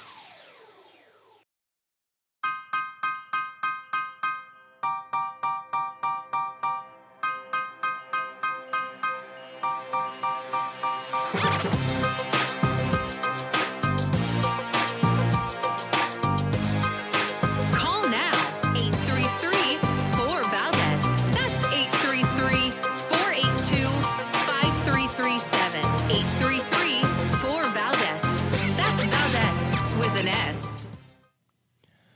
All right, America, welcome back. It's me, Rich Valdez, and I want to remind you that in Canada, they say some words differently there. They do. Matter of fact, we use the name here, Regina, and it's a very lovely name. But in Canada, they use the name Regina. Same spelling, R-E-G-I-N-A, just different pronunciation. Or as my now departed 8th grade teacher used to say, they put the accent on the wrong syllable instead of syllable. And we'll talk about Regina and Regina a little bit more at the bottom of the hour. And the Canadians are up in arms about a few things and issuing apologies. But I want to talk about a different story on Biden before we get to your calls. By the way, I see the calls are coming in. We're going to get to you momentarily. 833, the number 4, Valdez, 833-482-5337. Vice President Biden's office, back when he was vice president, tried to put the kibosh and silence a story from Bloomberg about Hunter Biden at his firm's request. And this is according to emails that have now been released as a part of a FOIA request from America First Legal. President of Hunter Biden's partner, his company, Rosemont Seneca, asked the vice president's office to urge Bloomberg against running a story. Now, listen to this. These emails were obtained by AFL, and through this ongoing lawsuit with the National Archives, it shows how close a relationship there is between the vice president's office, Hunter Biden's longtime business partner, and the media. Back in 2015, in December of 2015, the New York Times ran an article saying the credibility of the vice president's anti-corruption message may have been undermined by Hunter's serving on the board of Burisma. Of all places, that's the New York Times back in 2015. And because of the owner, Mykola Zlochevsky. I know I didn't say it right, but I don't know how to say it. Forgive me. Later that day, Eric Schwerin, he was president of Hunter's now defunct investment firm, Rosemont Seneca Partners, at the time, asked the vice president's then communications director, Kate Bedingfield, whether there was any follow-up by other news outlets on the New York Times article. Now, Bedingfield, who stepped down last month as White House communications director, responded to Sherwin. Am I saying that right? Sherwin. Yeah, I think I am. And if I'm not, I like saying it like that. It's fun for me. Within minutes, saying that a Bloomberg reporter had asked about it, but was doing everything she could do to not use it. Here's a quote. VP just finished an interview with the Bloomberg reporter traveling with us, and she asked about it, though she assures me she's doing everything she can not to use it. She wrote, I will have a transcript soon, but my quick notes on his answer are, no one has any doubt about my record on corruption. I don't talk to my son about his business, and my children don't talk to me about mine. I have complete faith in my son. But wait, there's more. Sherwin responded, and again, it's not Sherwin, it's Sheeran. I would just urge her, as I know you are, that there is no news there, and even if she uses it, she should avoid getting into past stories, like the Navy, where he was kicked out of the Navy for cocaine use and whatever, and saying that had nothing to do with this. Bedingfield replies, absolutely. We have had 2 conversations about it, and she'll only use it if her editors hold a gun to her head. She absolutely will not do the second thing. The 2 appeared to be talking about Hunter Biden's administrative discharge from the Navy over cocaine use back in 2014. Now, Sheeran, as I like to say, then asked Bedingfield to keep us posted if that gets you inquiries from other outlets. And they said, oh, sure, we'll do. Bedingfield responded, blah, blah, blah, blah, blah, blah, blah. So clearly there's a very cozy relationship between the White House communications office, the reporters at Bloomberg. Again, that's that iron fist inside the glove, right? The iron fist of the left inside the glove of the media. Anyway, the next day, Bloomberg published a 5-paragraph story at a now-defunct link quoting the vice president defending his son in an interview aboard Air Force One, with the 2 of them saying, I don't have any doubt about my son. Sheeran and Bedingfield expressed frustration after the story was published. Blah, blah, blah, blah, blah. I'm not going to give you the rest. It looks a little boring from here. The big part of the story here is that there was this collusion between the reporters and whatever to put stories down about Hunter as far back as 2015. So this is nothing new.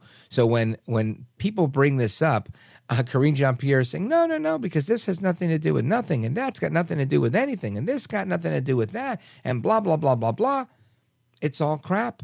It's all crap. because ultimately they've been doing this since day one, right? And that's ultimately it. Let's go to Steve, Cleveland, Ohio, WEOL. Steve, go right ahead. You're on with Rich Valdez. Welcome. Well, it's nighttime, easy listening, so that's where I'm going to put you. You had to study a lot of.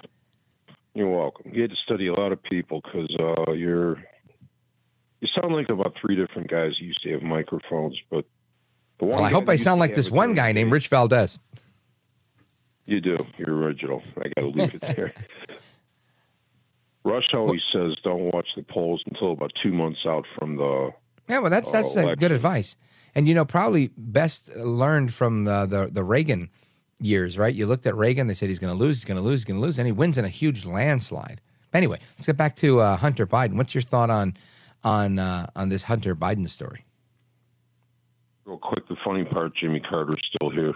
I'll leave it alone. Hi. Hunter Biden, according to Bannon, he is her name is Haley. So that's the third one. They have the third one. You're saying there's a fourth one that's named Haley, not Hallie?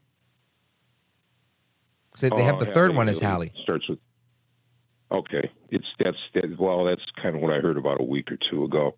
Yeah. No, apparently there's still a fourth Biden that they haven't quite pinned the payment on. So we'll keep our ears and eyes open on that one, Steve, because I don't know. I don't know the answer either. I'm hoping that somebody else will have one. But let's keep going. Thank you, Steve. I appreciate it. Let's go to G-Dub in Galesburg, Illinois, WGIL. Go right ahead. Who's the fourth Biden? Good evening. Oh, who's the fourth Biden? Yes, Reminds me of that game show. Reminds me of the game show where you had to answer the question. So I'll say, Alex, who is Joe Biden? Who is right? It's Joe Biden himself. Well, good evening to you too, G-Dub. Tell us what's going on. Why do you think it's Joe Biden? Well, it just seems like they keep talking about this person that knows about everything, and some information in the past said it was linked to Joe, and it's a family thing, so I just think it's Joe. Right. Like the old saying, the fish rots from the head. And obviously he's the head of the Biden crime family. So that would make sense. I appreciate your call, GW, calling from Galesburg, Illinois, WGIL. You can call this game show anytime you like. I appreciate it. Let's continue to Al in Kalispell, Montana, KOFI. Al, go right ahead. You're on with Rich Valdez. Welcome. Hey, Rich. Thanks for having me on your show. Yes, sir. I'm sorry. Anyways, the word big guy Joe are all three-letter words, aren't they? It seems that way. This is like a game show question too. Give me 4 words that are 3 letters that all describe who the fourth Biden might be. Dun, dun, dun. The big guy Joe. Outstanding. Excellent. Well put. What's the weather like? I always ask our other buddy, Frank in Evergreen, Montana. How are things going in Kalispell for you, Al? It's going to drop to 20 degrees tonight. Wow. You got to love it. It's so beautiful there, but it gets so cold. It gets so cold. I think the coldest it's gotten here is like 39 here on the East Coast, New York area, which is nice, this time of year because we're getting into May. That means, April. I'm ahead of time because my birthday's in May, so I'm looking forward to it. But we're almost in April, and it's got to get warmer because if it doesn't get warmer, we're going to freeze. All right. Thank you, Al in Kalispell, Montana, KOFI. We got more people on hold. We're going to get to you momentarily. I don't want to put you on right now because we're going to hit a break, and then you'll only have seconds to go before the break. But I do want to remind you of this story that I was looking at here. Let me pull up my sheet because this one is a good one. Again, we talked about the guy who claims to be a journalist who was banned from the AI art generator for making those images of President Trump getting arrested. And we also know that in real news, because that's, a fluffy story, but in real news, they canceled the grand jury proceedings today. I'm guessing because they're like, hold on, this thing isn't working out right. Kind of like in radio, they go, is this thing on? That's what Alvin Bragg is doing. trying to see if he could revive this case. If there even is a case, let's see what happens. So we're going to talk about that coming up and a lot more. Don't go anywhere. I am Rich Valdez, and it's Open Phone America. Give us a call.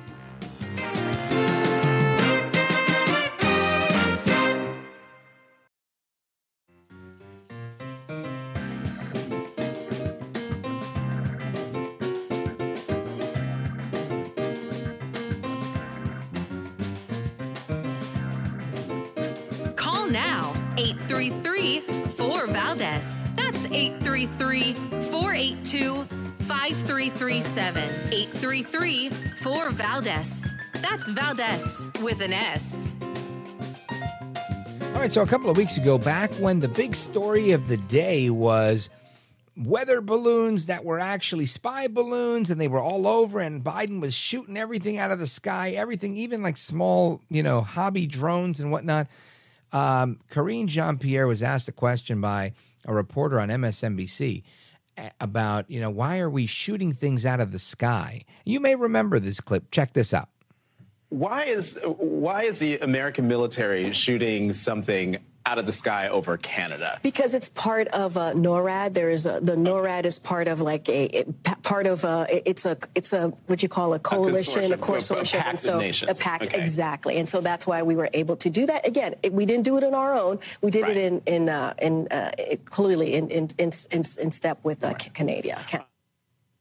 In step with Canada. Now, of course, she's not the only one mispronouncing Canada, right? She says Canada.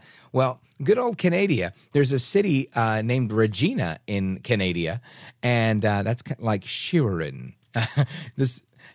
Yes, and they pronounce it Regina, and that is how it's actually pronounced in Canada. So Regina. And now they've had to issue an apology, and they say they are sorry for their quote-unquote sexualized ads. Well, the tourism organization for the city of Regina, Canada, has made this apology after critics claimed their new ad campaign was just really a perversion for the city. A series of new slogans leaned into the city's double entendre name with taglines such as, "Show us your Regina," and "The city that rhymes with fun." I don't even get that one. Some residents said it was immature and belittling to women. Experience Regina apologized on Sunday, saying the rebrand crossed a line and created a negative impact. What did you expect? And the guy says, "I want to start off by apologizing on behalf of myself and our team for the negative impact we created with the elements of our recent brand launch." That was Tim Reed from Experience Regina. Experience Regina, the organization, the travel organization, said that it was trying to take ownership of a name that has become a crude joke for some. Amid this growing backlash, the agency released further statement saying that it will now involve more diverse stakeholders in its decision-making process in the future. Now, in a bid to calm the storm, the mayor of Regina, Sandra Masters, who originally was in support of the rebrand, is going to hold a news conference. And as we have an update on that, we'll get it to you. But local businesses that added the new slogans to merchandise have also apologized and removed the products. Another one said, "I want to express how incredibly disappointed and appalled I am with the sexist messaging of the new Experience Regina campaign," said Cheryl Stanichuk. She's a ward counselor for the city. Then there's another one here that says, "We have extremely high rates of intimate partner violence and sexual assault in our city. As a society, we have a responsibility to teach boys and men about consent." Now, I think that's a bridge too far to say that, they made their version of "I Love New York" and changed the pronunciation of New York to, I get the double entendre for sure. However, this is, to sit here, if you really do have these high rates of intimate partner violence, which I don't even know what that is. I'm guessing that's a domestic violence in the United States. And sexual assault, which is rape and other types of sexual assault, then maybe we need police, right? Maybe we need to get those mounted Royal Canadian Police out there and, enforce some of the laws. Hopefully that is a law. I know Canada, or I should say Canada, has different types of laws that aren't the same as the United States. But some residents have suggested that the city should be known as its nickname, the Queen City, after Queen Victoria, instead of as Regina. So that's the new slogan, and it was supposed to echo a song that was uploaded to YouTube back in 2008 that eventually went on to be played and popularized by Jimmy Fallon on NBC's Tonight Show. So I don't have the audio of the song. I'm pretty sure we can't even play it. But that's the story about Regina, Canada, or as KJP would say, Canada. Anyway, more to come straight ahead. We're going to get to your calls in a moment, right when we come back. And I also want to talk about what's this story about Trump suspending the grand jury. Some people are saying there's not going to be any indictment. More to come. This is America at Night with Rich Valdez.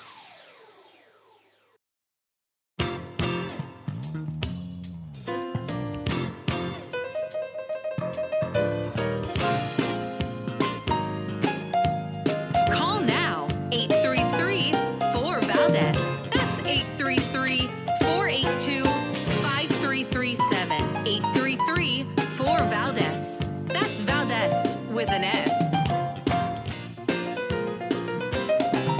So has the indictment against Donald Trump been canceled? That's a question from me. I don't know that it has been.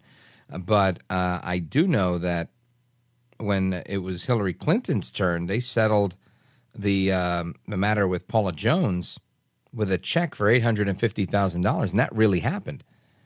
And Paula Jones was never on the record saying that she'd never done anything with Bill Clinton. Stormy Daniels was in a deposition on the record, under oath. So this is interesting to me, very interesting to me. As you know, the grand jury proceedings were canceled today.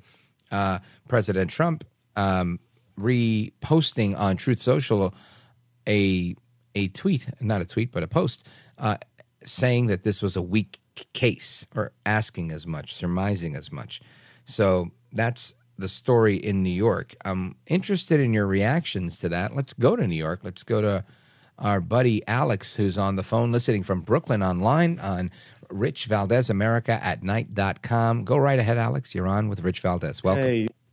Hey, Rich. Thanks so much for taking the call. So, hey, Alex. How are you? I don't know this for certain. I'm doing great. I hope you're doing so as well. Yes, sir. I'm very upset about this situation because we've got a district attorney who's, letting the city burn with crime, but he's busying himself with some burnt toast, which is the story of Trump. That's a joke compared to what's going on with the crime in the city.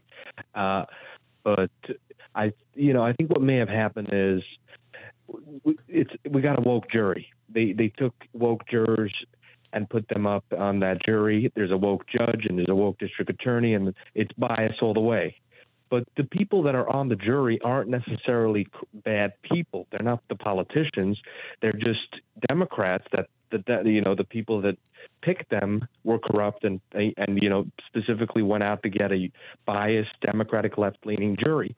And so these people, they're just people that get their viewpoints and perspectives from the left-wing media after all these years, and they view Trump as this big monster, and they were certain that when they're going to see this court case, coming out and everything, they're going to see stuff that are so serious as the media was portraying it to be, and they were for sure going to indict him.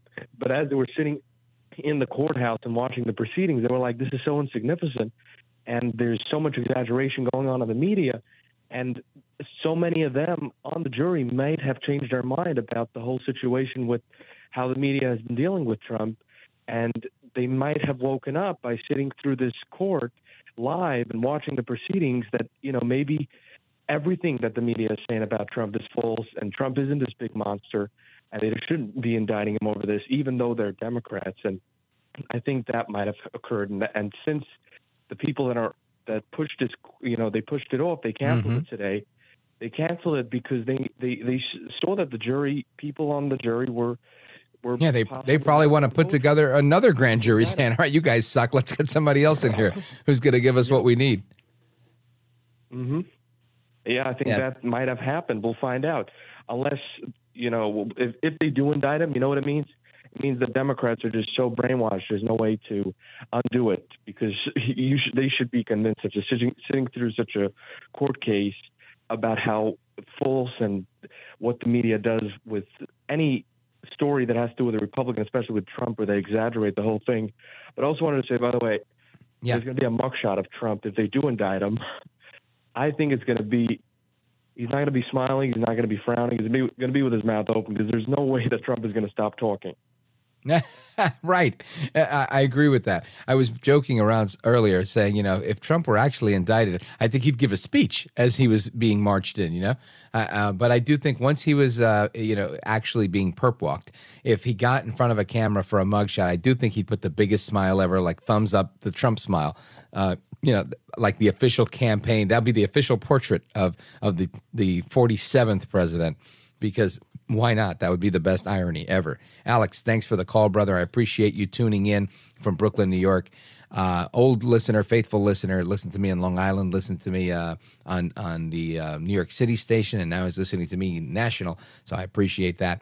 Let us continue with our call straight across America. Let's go to Todd in Atlanta, WGKA. Todd, go right ahead. You're on with Rich Valdez. Welcome. Hey, good evening. Yeah, I was calling about Hunter Biden, but I wanted to say that D.A. Bragg in Manhattan and his grand jury are about as legitimate as Jesse Smollett, and it's just a complete fraud. Oh, that's terrific. Yeah, this is one of those stories, right? All we need now is for like a juror to come out and be like, they were telling like the two guys, the brothers that staged the whole thing, and they turned on Smollett. That's all we need is for somebody from inside of this charade to come out and go, they're really pushing us to do this. Because I agree with you. This thing is just crazy. I'm trying to find a lawyer that says that, other than the one from MSNBC, Weissman, who says that this is actually legit. I'm having a tough time. Even, Democrat lawyers are like, this is a stretch. Van Jones on CNN saying, wait till they indict him in Georgia. Like, everybody's indicating this is a stretch. And I think what the previous caller said is probably right, in that people are saying, look, I don't want to be a part of this kind of craziness. It doesn't seem legit to me, and I don't want to be a part of it. What do you think, Todd? Yeah, I think so. And just look at the track record. I mean, Stormy Daniels' story was about as real as the Steele dossier, and just as, filthy. It's a trifecta there, right? You got the Steele dossier, Stormy Daniels, and Jesse Smollett. Yeah, and Jim Comey knew it was fake and leaked it to the media to get a special prosecutor, So that's the organized crime syndicate we're dealing with. And it is insane on one hand. Truth is stranger than fiction, and there's a lot of truth coming out, and you can't have justice without truth. So and just like everything they've thrown at him is blown up in their face. He's not afraid, and I'm not afraid. So I'm just waiting to see what happens. But with Hunter Biden talking about organized crime, there's a video of Joe Biden bragging to the Council on Foreign Relations about his political racketeering in the Ukraine and withholding American foreign aid. And they could call Obama if they didn't believe him. A video of that, and you never see it. You never see it. I wish somebody would ask, Kareem. Where he says he's going to get the prosecutor fired? Yeah. I'm leaving in crazy. 6 hours, and and I mean that's. Yeah, he's a straight up government gangster. Yeah, and it's just I can't wait to see Tony Bobulinski and the Mac repairmen. I hope they're called before this committee, and I hope they get to tell their stories. Me too. And we've invited John Paul Mac Isaac. We've had him on this program before, the computer repairman. And he's not available right now, so I'm guessing it's probably because he's going to appear in front of one of the committees and then do the round in media. So we're going to keep our eyes peeled and ears open on that one. But I do appreciate your call from WGKA in Atlanta. Thanks, Todd. Good to talk to you. There is more to come straight ahead. Don't go anywhere. Our phone number, 833-4-VALDEZ. We're going to wrap it up, but there's still time to get in if you would like. We're also going to get to the rest of the calls that are in our call board, 833-4-VALDEZ. This is America at Night with Rich Valdez.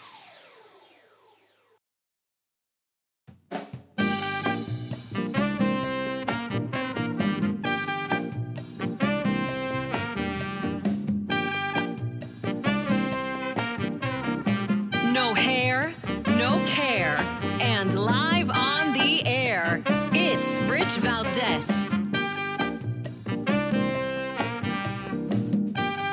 Some say East Palestine, others say Palestine, some say Regina, some say Regina. I say Massachusetts, and there was a Massachusetts postal worker that was sentenced in Boston in a federal court earlier today, which I know today's tomorrow, but, work with me here.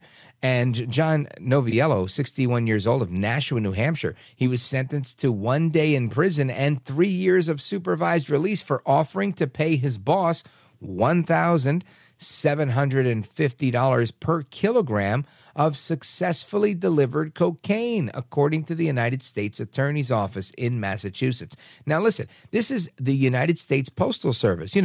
We deliver for you, those guys. And he wanted his boss to deliver this cocaine. Now, according to the charging documents, Noviello is a U.S. postal worker in Lowell, Massachusetts. He approached his boss on February 15th, 2022, requesting the boss's assistance in a scheme to divert postal packages suspected of containing cocaine.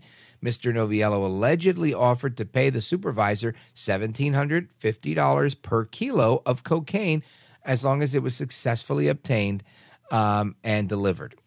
Fascinating. This is what's going on in the world. Now, I don't know if it's Regina. I don't know if it's Regina. I think it's called Canada and not Canada, as KJP says. But I think it's also called Montana, and it's Evergreen. Let's go to Frank in Evergreen, Montana, KOFI. Frank, welcome to the program. You're on with Rich Valdez. Go right ahead. Welcome, Rich. First, I want to say I live in the county.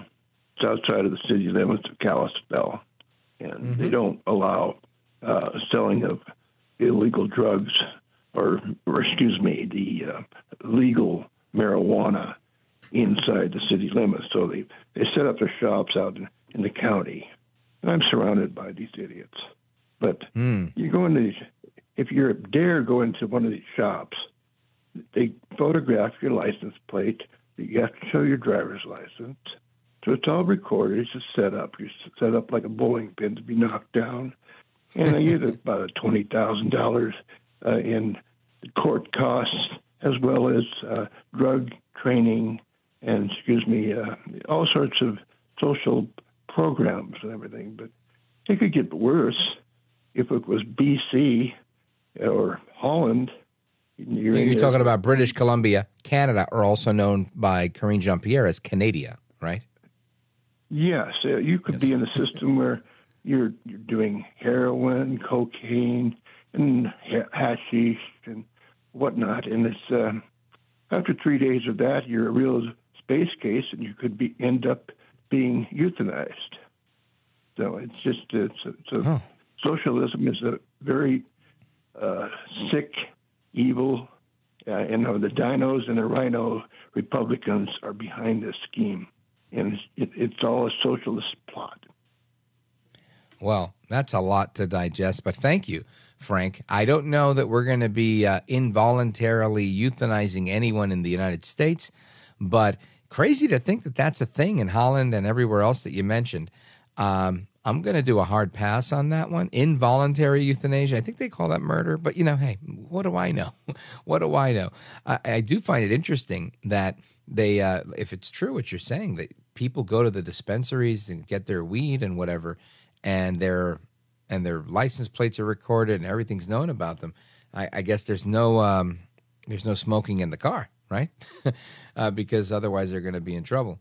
Anyway, we will continue with that. But that's the story here with this postal guy. And the guy gets 1 day in jail for this, right? Just think about who does he know? Is he the mystery Biden? I don't know. Because I can't imagine a world where, you do this. You put $850 in a hidden Dunkin' Donuts bag inside your boss's car and think that that's somehow going to be okay. To me, that just doesn't make a ton of sense in my world. Anyway, tomorrow, I want to remind you that we're scheduled to have Sean Spicer from Newsmax TV on. He's going to break the news. I'll give you a little hint. Newsmax is back on DirecTV, so kudos to them. We're also scheduled to have a couple of other great guests. The music means I'm not going to be able to tell you who they are. but we will continue this conversation tomorrow. So don't go anywhere. Take care. Good night and God bless. Hasta la próxima. Until the next time, I am Rich Valdez, at Rich Valdez on all of the social media. This is America at Night, and I can't wait to do it again with you guys mañana. Don't go anywhere. There's more radio after this.